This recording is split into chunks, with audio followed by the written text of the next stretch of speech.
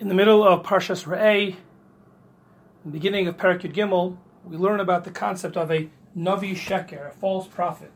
The Torah describes the phenomenon, Ki yakum b'kirbecha Navi acholem chalom, if somebody who seems to be a prophet or someone who's dreaming and predicting the future, and they give you even signs, Nasan elcha os o mofes, Ubaos umofes asher divrei lecha lemor, and it happens, and based on that they tell you Nelcha achrei elim acharim, they try to lead you astray to worship other gods, to worship avodah zarah. Lo sishmael divrei hanaviyahu, of course you should ignore this navi, this prophet. Ki minaseh Hashem Elokeichem ladas hayishchem ohavim es Hashem Elokeichem chol vavchem uvechol nafshchem. But of course this is just some kind of a test.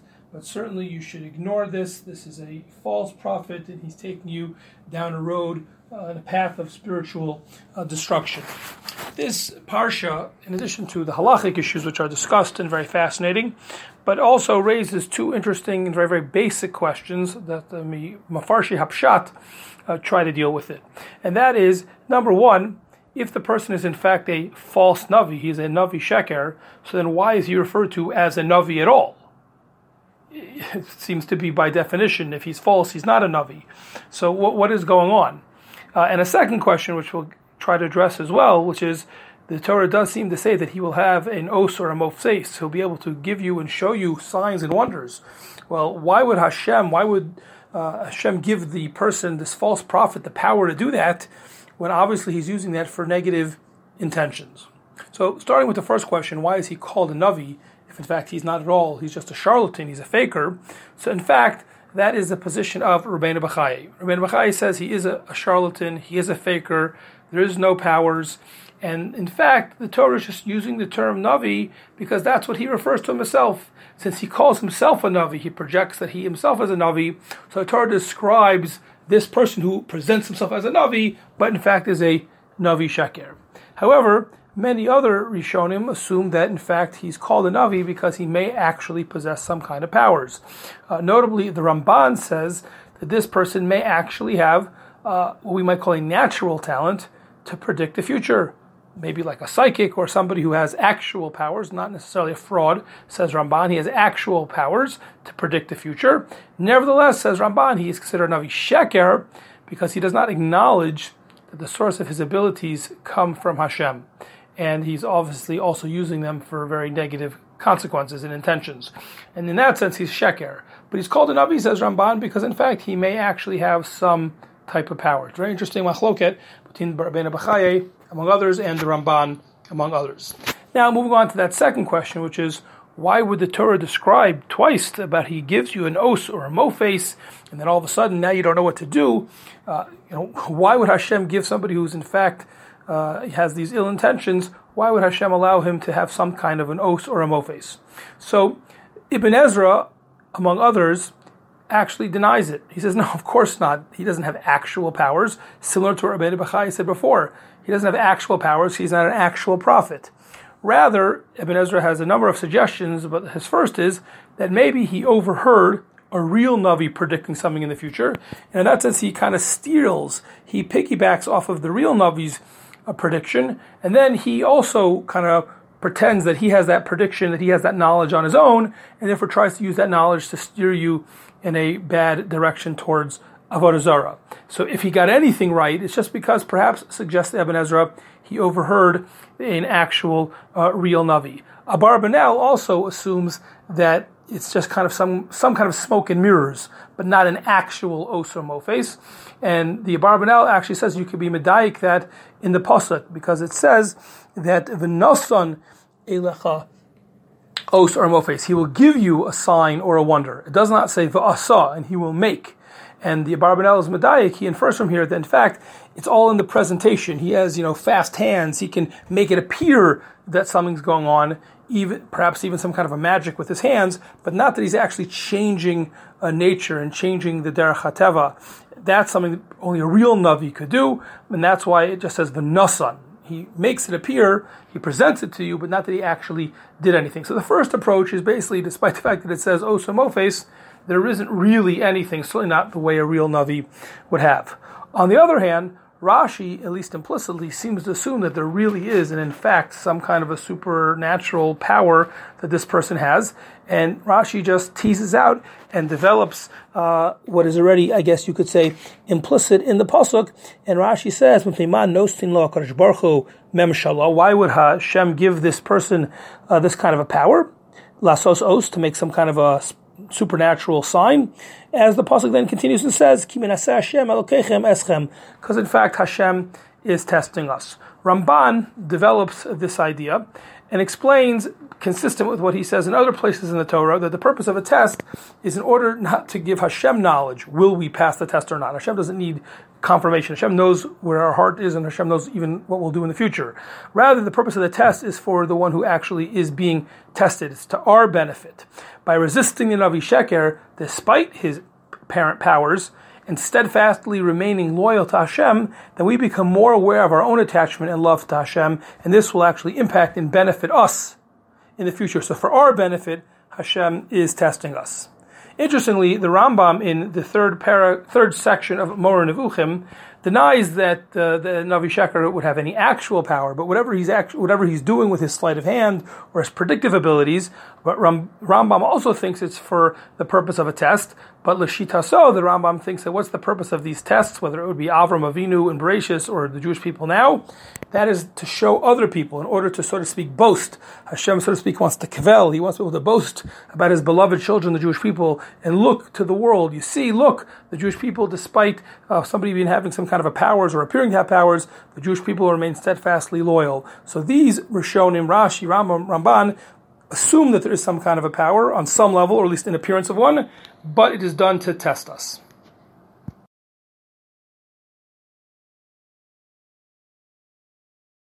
At the outset of this week's Parsha, the Jewish people are told about an event or a ceremony that will take place in the near future when they eventually cross over the Yarden and enter into the land of Israel.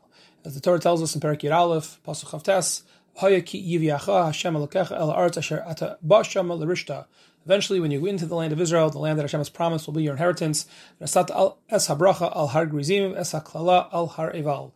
There will be this ceremony, this event that will take place, where, as the Torah will describe, some segment of the Jewish people will go up on top of one mountain known as Har Grizim, and they will listen to blessings being pronounced by the Kohanim, the Leviim, down in the valley, and they will answer Amen to those. And the other half, the other part of the Jewish people, will be on a different mountain, on Har Eval. They will hear the unfortunate potential curses, the punishments that the Jewish people will endure if they don't listen to Hashem, and they will answer Amen and affirm that condition. Later on in Sefer Dvarim, in a few prakim, when we get to Parshas Kisavo and Perek Chav Zayin, there the Torah lists with more specificity which specific tribes will be the ones who stand on Har Grizim to listen to the blessings and affirm those, and which will be those who stand on Har Eval, listen to the curses, the klalot, and have to affirm those. This is the famous event that is being described here in the Torah, which will take place only eventually when the Jewish people initially enter into the land of Israel. In the Sefer Be'er Yosef, he asks what may seem at first to be a technical or very narrow question, but in fact it leads him to suggest an answer of profound significance that gets to the heart of what makes the Jewish people unique and what is so special about the relationship the Jewish people have with Hashem. The question he asks, as I say, is a very simple and straightforward one once you hear him ask it. And that is, he points out that it seems to be a little bit odd that if the Shevet Levi, the Kohanim, Leviim, are the ones talking and they're down in the valley, the Jewish people who are merely the listeners, the audience, they're up on top of the mountain. After all, he says, usually derech ha'olam is shekol mi shemedaber el hakahal hu ola al habama lamala umashmias devarav lefnei ha'am ha'omdim lamata kadei shekulam yishmu es devarav. Usually it's the speaker. We know whether you're in a shul or a beis medrash or a conference hall or a meeting or an office place. If anything, it is the speaker who usually takes a few steps up onto a stage or goes to a lectern so that the speaker can be heard better, can be seen by all, and it's the audience that's sitting down below. Here we have a reverse of what would be typically expected. It is the speakers who are down below and the audience is up above on top of the mountain. Why should that be the case? So as I say, this seems to be a somewhat innocuous, maybe even technical kind of a question, and yet, says the Be'er Yosef, Ulai Yuvan Shebal Ramez Bezeh Ulharot Al Matzavam Uma'amadam Shel Yisrael. This is perhaps coming to hint at and allude to something of profound importance, getting to the heart and to the nature of the Jewish people. And that is, Shekol hazmanim b'chol hamatzavim hem nimtzaim b'ma'ale elyona tachas hashkachaso shel HaKadosh Baruch Hu. What makes the Jewish people unique is that we have this incredibly unique relationship with Hashem.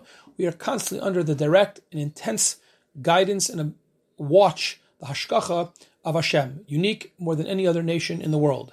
As a result of that, sometimes we are blessed more than any other nation. Other times we may be unfortunately punished more than any other nation. But both the blessings and the punishments, the good and the bad, they both equally testify to the fact that Jewish people are always in unique status, in a unique relationship, in a unique situation with Hashem.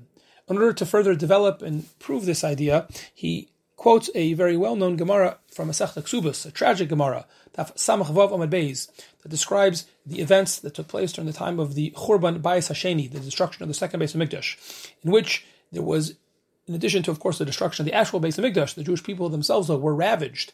And this particular Gemara is speaking about the immense and enormous poverty the Jewish people were suffering from during those days. And the Gemara describes how the daughter of Nakdimon ben Gurion, who was one of, if not the wealthiest person in all of Yerushalayim, the Gemara describes the enormous wealth that he possessed before the Churban, and yet, because of the events surrounding the destruction of the Beis Hamikdash, he, along with everyone, but even someone who had previously had such enormous wealth, he was devastated in such a desperate state of poverty, says the Gemara, that his daughter was so starving, so desperate, so hungry, that she was scrounging around in the remains of the Arab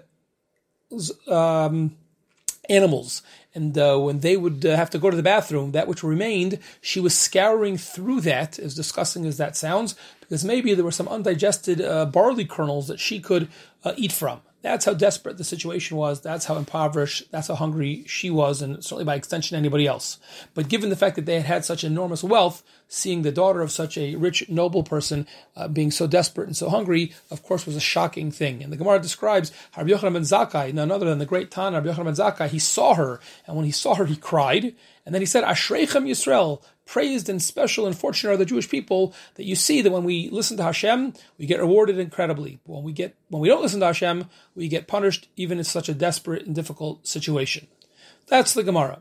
So comes along the Maharsha in that Gemara and says, I understand that Rabbi Yochanan ben Zakkai cried, but how come the first things out of his mouth are Ashreichem Yisrael? Praised is fortunate of the Jewish people.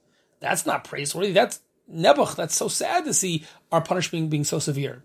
And says the Maharsha, no, that's exactly the point. Of course, it's terrible and sad to see such a severe punishment, but the fact that the punishment was so severe, that itself testifies to the Jewish people's unique status and unique situation. Because, says the Maharsha, since we have direct connection to HaKadosh Baruch Hu, even more so than any other nation, because we have a uniquely intensive hashkacha that we are under from HaKadosh Baruch Hu more than any other nation, as a result, when we get rewarded, the highs are the high. Our highs are greater than any other nation. However, unfortunately, if we don't do Hashem's will and we deserve to get punished, our punishments will be the worst of the worst, will be the lowest of the low. It is all, in a certain sense, or nothing. So, therefore, says the Maharsha, and says the Ber Yosef, in summary, we see Gam meyiridasam v'shiflusam hanorah shel Yisrael is also nikar unoda gadusam. The fact that the lows of the Jewish people are so atypical and uncharacteristic in and of itself testifies to the unique nature of the Jewish people. Now, this is sometimes perhaps hard to hear, but we understand, says the Ber Yosef, that our highs, but unfortunately our lows, historic and even current, are equally testament to the unique nature of the Jewish people. And therefore, he says, get back to our parsha, that's why the Jewish people stood on top of the mountain to show that no matter what, we're always on top in our relationship with Hashem.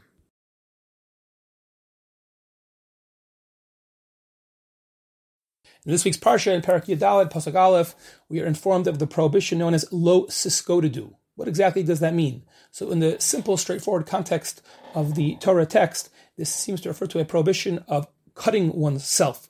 And the context seems to be that in the ancient pagan world, as part of their mourning rituals, they were so overwhelmed with grief that they would actually do self-harm. They would cut themselves. And the Jewish people are being told that they should be different and they're not allowed to do so. However, there's an additional layer of interpretation that the Gemara in Masechta Yevamos on Daf Yudalad Amud Aleph tells us that according to Torah Sheba'al Peh, it's kind of a play on words, not lo siskodedu, don't cut yourself, but lo sa'asu agudos, don't make many, many different groups. In other words, there shouldn't be too much factionalism within the Jewish people. Just like you can't, quote unquote, cut yourself, we also shouldn't cut, so to speak, the Jewish people into too many fine slices. What exactly are the parameters of this? Well, that's a very complicated discussion, but the bottom line in the Gemara Masechta Yevamos there, from the opinion of Rava, seems to be that if you have a certain amount of distance, maybe you have a big city and there are two different sub-communities within the city, two different Batei Din, or two different cities entirely, then they're allowed to each have their own practices and their own positions. However, says the Gemara in the name of Rava, if you have a single Bezdin in which some of the people, some of the community members, some of the community leaders have one practice and the other members of the community, other leaders have a different practice, so that is a violation of losasu agudos, that is too much differentiation, too much factionalism, which can create problems. Well, what exactly is the problem? Why is it, whenever exactly this prohibition applies, why is there a problem of people doing different things, potentially? So Rashi explains that it could be a theological problem, a benam lamakom problem, because if in one place you see two different people shaking the lulav two different ways, blowing the shofar two different ways, accepting two different types of kashrus, etc., you might think that there's more than one Torah. It's confusing. What did Hashem exactly want? What does the Torah want? However, the Rambam in Hilchos Avodah Zarah says, no, it's an interpersonal concern. It's a benam l'chavero concern. And that is that different people, each with their own passionately held belief, in very close quarters, are doing different things, that has the very natural potential, if not likelihood, if not inevitability, to lead to machlokes. And therefore, when people are in a small, self-contained community, a certain level of unity needs to be maintained in order that we don't go to the machlokes. While it's possible to argue, and in fact some have on a halachic level, that these are two distinct interpretations, and there may even be nafkamina, practical differences in halacha between the two, for our purposes, I think we can view these not as distinct, but in fact, or competing, but actually complementary interpretations. There are two possible problems with too much factionalism and too much division in the Jewish people. Either it could be a theological problem, or it could create a problem of disunity, of machlokes. But this, l'chora, begs the question, if we have either of these concerns, and certainly the ones about getting along, why do we allow any differentiation? Whether it's two cities or a big city, we should say no. All times, all communities, all people, all always have to do the exact same thing. We all have to practice religion and mitzvahs in the same way. Why isn't that the halacha? Why do we have any room and space for differentiation and uniqueness?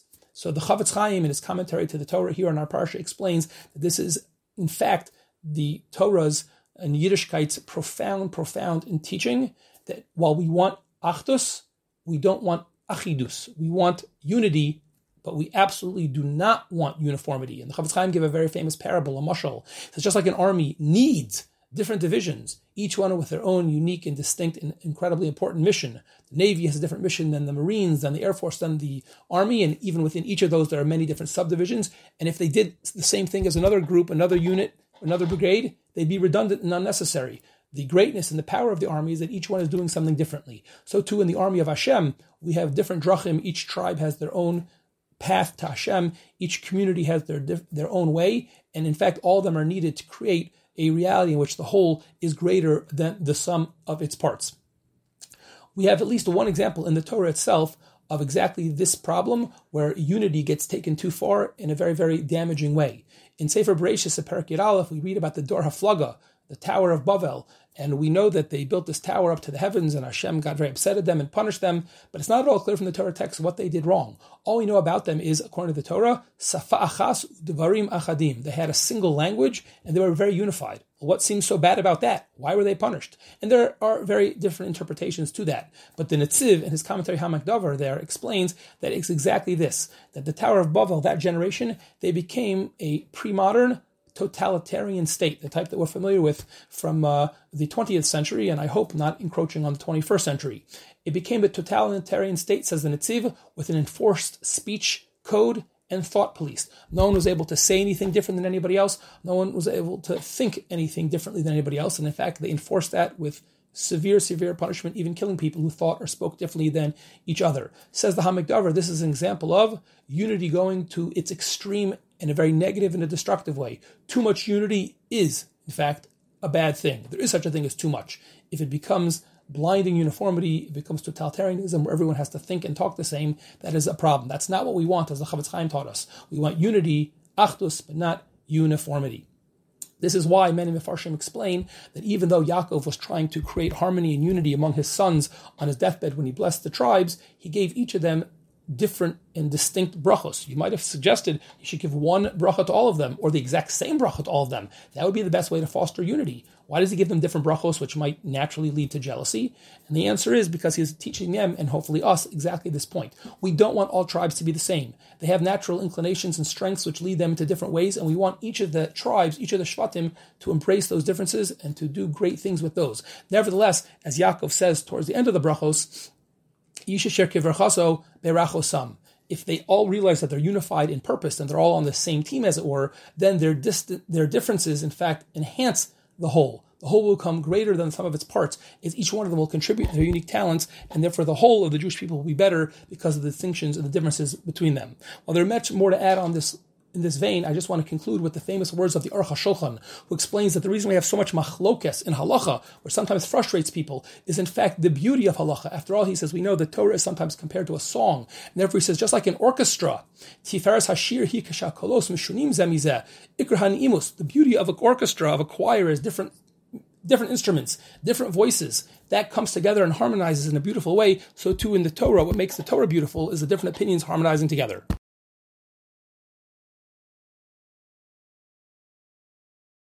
In this week's parsha, we learn about the simanim of the fish, which physical characteristics determine the kashrus status of a fish, snapir v'kaskeses, fins and scales. Chazal in Masechta Nida and in a parallel text in Masechta Chulin, interestingly tell us that sometimes if we just identify initially the kaskeses, the scales of a fish, even if we haven't yet found the snapir, the fin, we can presume that it has it. Any fish that has kaskeses will definitely also have a snapir. However, we are taught not necessarily in the opposite direction. Some will have a fin, a snapir, but not necessarily a kaskeses. And again, as we said, and we see in our parsha, you need both to actually be kosher. Two great thinkers saw a similar spiritual lesson, a deeper message embedded in this seemingly technical halacha about the kashrus of a fish. One of these thinkers was from Eretz Yisrael, the other from the United States. One was a leading Hasidic Rebbe and thinker, and the other a halachic master and leader of the Lithuanian yeshiva, decidedly non-Hasidic community. I'm referring to the Lubavitcher Rebbe and Rav Yosef Shalom Elyashiv, two great, brilliant, holy men, but who couldn't have been in many ways more different than each other. And yet, they both reach very similar conclusions and have almost identical insights into the deeper religious and spiritual and philosophical message embedded in the technical halachos of the kashrus characteristics of a fish. The Lubavitcher Rebbe's ideas are contained in his diary, which was published posthumously in a multi-volume work called Rishimos, and in an entry from, of all dates, September 11th, 1941, which, if I'm not mistaken, was shortly after he emigrated to the United States. The Rebbe explains, based on a metaphor from the Masechta Brachos, that the fish are Torah students, Torah scholars, Talmidei Chachamim, and water represents being totally immersed in their studies, totally immersed in the Torah like a fish immersed in the water, the Beis Medrash. And we see here that in order for a Torah student to be kosher, as it were, to be the right kind of Torah student, like a fish being kosher, the Torah student as well will need both of these characteristics, fins and scales. What is the deeper message? What is the symbolic meaning of this for the Torah student? Scales, says the Rebbe, protect the fish, like a body armor. And this refers, he says, to Yiras Shamayim, which is not necessarily part of a student's learning itself. It's not necessarily the substance of what the student or the Torah scholar is learning, but it refers to the personal characteristic of deep, deep faith, personal integrity, which is necessary to make sure that the Torah learning, so to speak, is on the straight and narrow, that one is being constantly intellectually honest and loyal to the basic tenets and values of Judaism. You need Yiras Shamayim as part of your learning. That's represented by scales. It protects and keeps the learning straight. Fins, however, represent something else. Fins allow a fish to propel itself forward, to move from place to place. And this represents not integrity, but the koach of chiddush, or intellectual and spiritual ambition, not just remembering and memorizing what you've learned from other people, but coming up with your own ideas, blazing your own trails. Those are the two characteristics of a fish, and therefore, says Lubavitcher Rebbe, symbolically they are the two necessary characteristics of a Torah student, let alone a Torah scholar. There must be scales, Yiras Shamayim, and integrity, but also if you want to be truly successful and great, you also need fin. You also need the ability and the desire to propel yourself forward and to blaze new trails. Now, the Lubavitcher Rebbe pointed out, as we saw in Nida and in Chulin, even more critical of the two, if we had to say, would be the scales. It says at Lubavitch Rebbe, that's because we have to realize that not every chiddush is correct. Sometimes we become blindly in love with everything that is new, and that is a mistake. Sometimes chidushim are absolutely incorrect, and just because we're moving forward doesn't mean we're moving in the right direction. In fact, the Gemara tells us, Masechta Yuma, that if you're not careful, Torah can become not the elixir of life, but the Sam Hamisa, a terrible and dangerous poison. And we know this about Torah, but it's true about religion in general. It is the most powerful force in the world. Therefore, it can be the most powerful force for good, a Sam HaChaim, but when it is abused and misused, we know, unfortunately, it can become something very, very dangerous, a Sam Hamisa. And therefore, says the Lubavitcher Rebbe, you need Yirah Shamayim. We always need those scales. We need the integrity to make sure that the learning stays in the right path that's correct and proper. Rav Elyashiv says a very, very similar idea, but doesn't focus necessarily on Torah students specifically, rather sees fish as a metaphor more generally for all Jews. As the Medrash tells us in Bamidbar Rabbah, commenting on the pasuk, Vayidgu larov, Bekaraf Aretz, the Jews are compared to the fish as they multiply. So too, therefore, says Rav Elyashiv, just like a kosher fish has two characteristics, a kosher Jew, as it were, also needs these same two characteristics. And what are they? So first of all, scales, very similar to what the Lubavitch Rebbe said. Says Rav Elyashiv, scales mean protection from outside influences. We are constantly influenced by things that are around us in our environment. We are awash in a yam, in a great sea, an ocean of influences, many of which are not positive, and we can't be naive. We can't have no defenses or have our defenses down, as it were, for ourselves or our children. Many of these influences are very negative, and therefore we need to have scales. We need to have our protection up. We need to play defense sometimes. However, it's also true that we can't only play defense. It's not enough. Therefore, in addition to having scales, having protection, having a body armor protect us from outside negative influences, we also need fins. We also need to have the ability to swim. We need to move from place to place. How do you define swimming? So here, the Rav Elyashiv says something so fascinating. The Gemara Masechta Kedusha and Daf Chavtes tells us that a father must teach his children how to swim. Why? What about other dangers? Why dafka swimming? Why is that something that is singled out? So Rav Elyashiv points out that we often see a branch or leaves floating on the water going from place to place. But you don't say that those leaves or that branch is swimming. Why? Because it's actually just drifting wherever the tide or the current takes it. It's driftwood, as we say. But to swim means not just go with the tide or with the current, but to go in whatever direction you want, upstream or downstream, with or against the tide, with or against the current. Swimming, by definition, means you can go wherever you want, even if it's against the forces that are pushing you in one direction or another. Therefore, says Rav Elyashiv, a Jew has to swim. To be a kosher Jew, so to speak, you need a fin, you need the ability to swim. If we are awash in a sea of influences, etc., we need to know how to swim. Sometimes it's enough to stay where we are and just play defense, but sometimes we need to go against the grain, we need to go upstream, we need to move location, as it were. And that is what a father must teach his children, and that's the characteristics that every Jew must have. The ability not only to play defense, but when necessary, to play offense as well. This is the profound teaching of both the Lubavitcher Rebbe and Rav Elyashiv.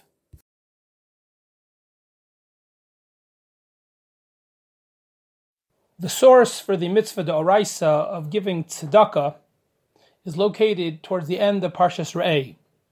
The Rambam in his Sefer HaMitzvos, the Sefer HaChinuch, and others identify the pasuk in Perek Tezvav, pasuk Ches, where we read, Ki pasoach tiftach es yodcha lo, you should surely open your hand to a poor person, v'ha'ave ta'avitenu de machsaro asher yechsar lo. You have to open up your hand, and you'll grant him enough for what he is lacking. And that opening of the pasuk, ki pasoch tiftach, you shall surely open es yadcha, according to these Rishonim, including the Rambam and the Sefer HaChinuch, is the source of the mitzvah of giving tzedakah. Interestingly, other Rishonim identify a pasuk that just comes 2 psukim later as actually being the source in pasuk Yud, where we say, nason titein lo, you shall surely give him. I'm not sure if there's any practical difference between which pasuk serves as the source, but everyone agrees that from here, this section in Parshas Re'eh is the source of the mitzvah d'oraisa of giving tzedakah. What's fascinating is that in the Sefer HaChinuch's formulation of this mitzvah, in his commentary to our Parsha, the Sefer HaChinuch says that the mitzvah is lasos tzedakah, imat tzarach eleha, you have to give tzedakah, give charity to someone who needs it, besimcha ubetuv levav, with a very happy and pleasant disposition. And it certainly sounds like, from the Sefer HaChinuch, that it's not just giving, but your attitude towards the poor person is actually part of the mitzvah itself. Not just a bonus, not just a hidur, but actually part of the mitzvah. This is perhaps sharpened when we contrast this with the Rambam, who both in the Sefer HaMitzvos and in his Mishnah Torah and Hilchos Matnas Aniyim does not do that. The Rambam just says, mitzvahs asay litain tzedakah l'aniyei Yisrael. You should give tzedakah to a poor person as much as you can afford. Now it's true that the Rambam does eventually in Hilchos Matnas Aniyim, a few halachos later, after he's originally defined the mitzvah, eventually the Rambam does get around to saying that it's very important to give tzedakah with a positive attitude. But the fact that the Rambam separates those sounds like for the Rambam that's a bonus, a cherry on top, a hidur. It's an important thing, but it doesn't define the mitzvah. It's not part of the essential definition. However, it's just striking that at least in contrast, it seems clear that according to the chinuch, having that positive attitude and that pleasant disposition is not just a bonus, but in fact may be a critical and essential part of the mitzvah itself. Even though giving tzedakah is unquestionably a mitzvah from the Torah, as we're all familiar, it is not one of the mitzvahs that we make a bracha on, which begs the question, how come, despite it being a mitzvah from the Torah, why shouldn't we make a bracha on it? In other words, we should say Asher Hashem Tzivanu to give tzedakah before we actually give the charity. How come it doesn't have a bracha like so many other mitzvos? So there are two common answers and explanations suggested by the Rishonim. The most well-known one is suggested by the Rashba, and he says the reason is because we know that brachos are usually stated before a mitzvah is performed. And in this case, you can't make the bracha before you give the poor person the money, because you never know, he might surprise you and decide not to accept the money. You can never be sure, you can never be 100% positive that the ani will accept the money. And therefore, since it's possible that you would offer the money and then he wouldn't accept it, as a result, says the Rashba, mitzvahs like this, where it's totally badas achirim, you're dependent on someone else, and it could be that you'll make the bracha, and in the end there won't be a mitzvah, so then he says we don't make a bracha. Interestingly, the Sefer Avu Draham quotes a second explanation, which is that this is the kind of mitzvah which is predicated on someone else's suffering. The only reason we have a mitzvah to give tzedakah is because there are poor people that don't have enough, people who are suffering. And therefore, if we were to make a bracha, it would almost seem as if we were celebrating their suffering because it created an opportunity for our mitzvah. Of course, that's not the case, but we are so sensitive even to that appearance, says the Avu Draham, that might be an alternate explanation for why we do not make a bracha. All of this has been about the positive mitzvah to give tzedakah. However, according to all the Rishonim, there's also a concomitant lo taseh. There's an accompanying prohibition to not refuse to give tzedakah when presented with the opportunity. According to the Rambam and the Sefer HaChinuch, that is from the pasuk in Perek Tezvav pasuk Zayin, which is opening the section. Kiyeh b'cha evyon me'echad achecha be'echad sharecha ba'artzecha, If you have a poor person who's in one of your cities, in your land, that Hashem gives you, lo ta'ametz es levavcha, you should not harden your heart, lo tikbot es yadcha, you shouldn't close your hand, me'achicha evyon. Right? Don't harden your heart, don't close your hand, you should give the poor person. And according to the Rambam and the Chinuch, that is the basis of the lo taseh, the avera. Interestingly, the Ramban actually suggests, and others follow the Ramban's lead, that there are two separate lo tases. Not only the one that we just read, but according to the Ramban, there's an additional one that comes towards the end of the section when we say, Nason titono, you should certainly give him, v'lo yaira levavcha b'sitchalo. You shouldn't be upset, you shouldn't be resentful, you shouldn't be angry when you give him the tzedakah. So according to the Rambam and the Sefer HaChinuch, there's one lo taseh, but according to the Ramban, it emerges that there are actually two lo tases. A final point, which is very, very fascinating, and we can just touch on it, but we won't have time, of course, to do it justice, is that a very fascinating machlokas achronim about the nature of this lo taseh and the relationship between the positive command to give tzedakah and the negative prohibition to not renege on or not avoid giving tzedakah. Rabbi Chanan Wasserman suggests that, in fact, despite the fact that the Rishonim count this as an aveira, as a sin to withhold tzedakah, it's not really an aveira, at least it's not an aveira in its own right. That the Torah, suggests Rabbi Chanan Wasserman, only created this additional lav in order to strengthen and reinforce the asay, to underscore how important the asay of giving tzedakah is, to emphasize the need to give it, says Rabbi Chanan, therefore there is a lotase. But it's not really an independent lotase, it's just kind of a shadow support for the asay. Other achronim disagree, and they suggest that there are two parallel halachos, one the mitzvah, one the avera, and time does not permit an analysis of either of these two positions or the respective proofs, but just to be aware of this fascinating debate and this intriguing position of Rav Chanan Wasserman and others, that despite there being a lotase, it's not an independent one, rather is just there to enforce and strengthen the asay.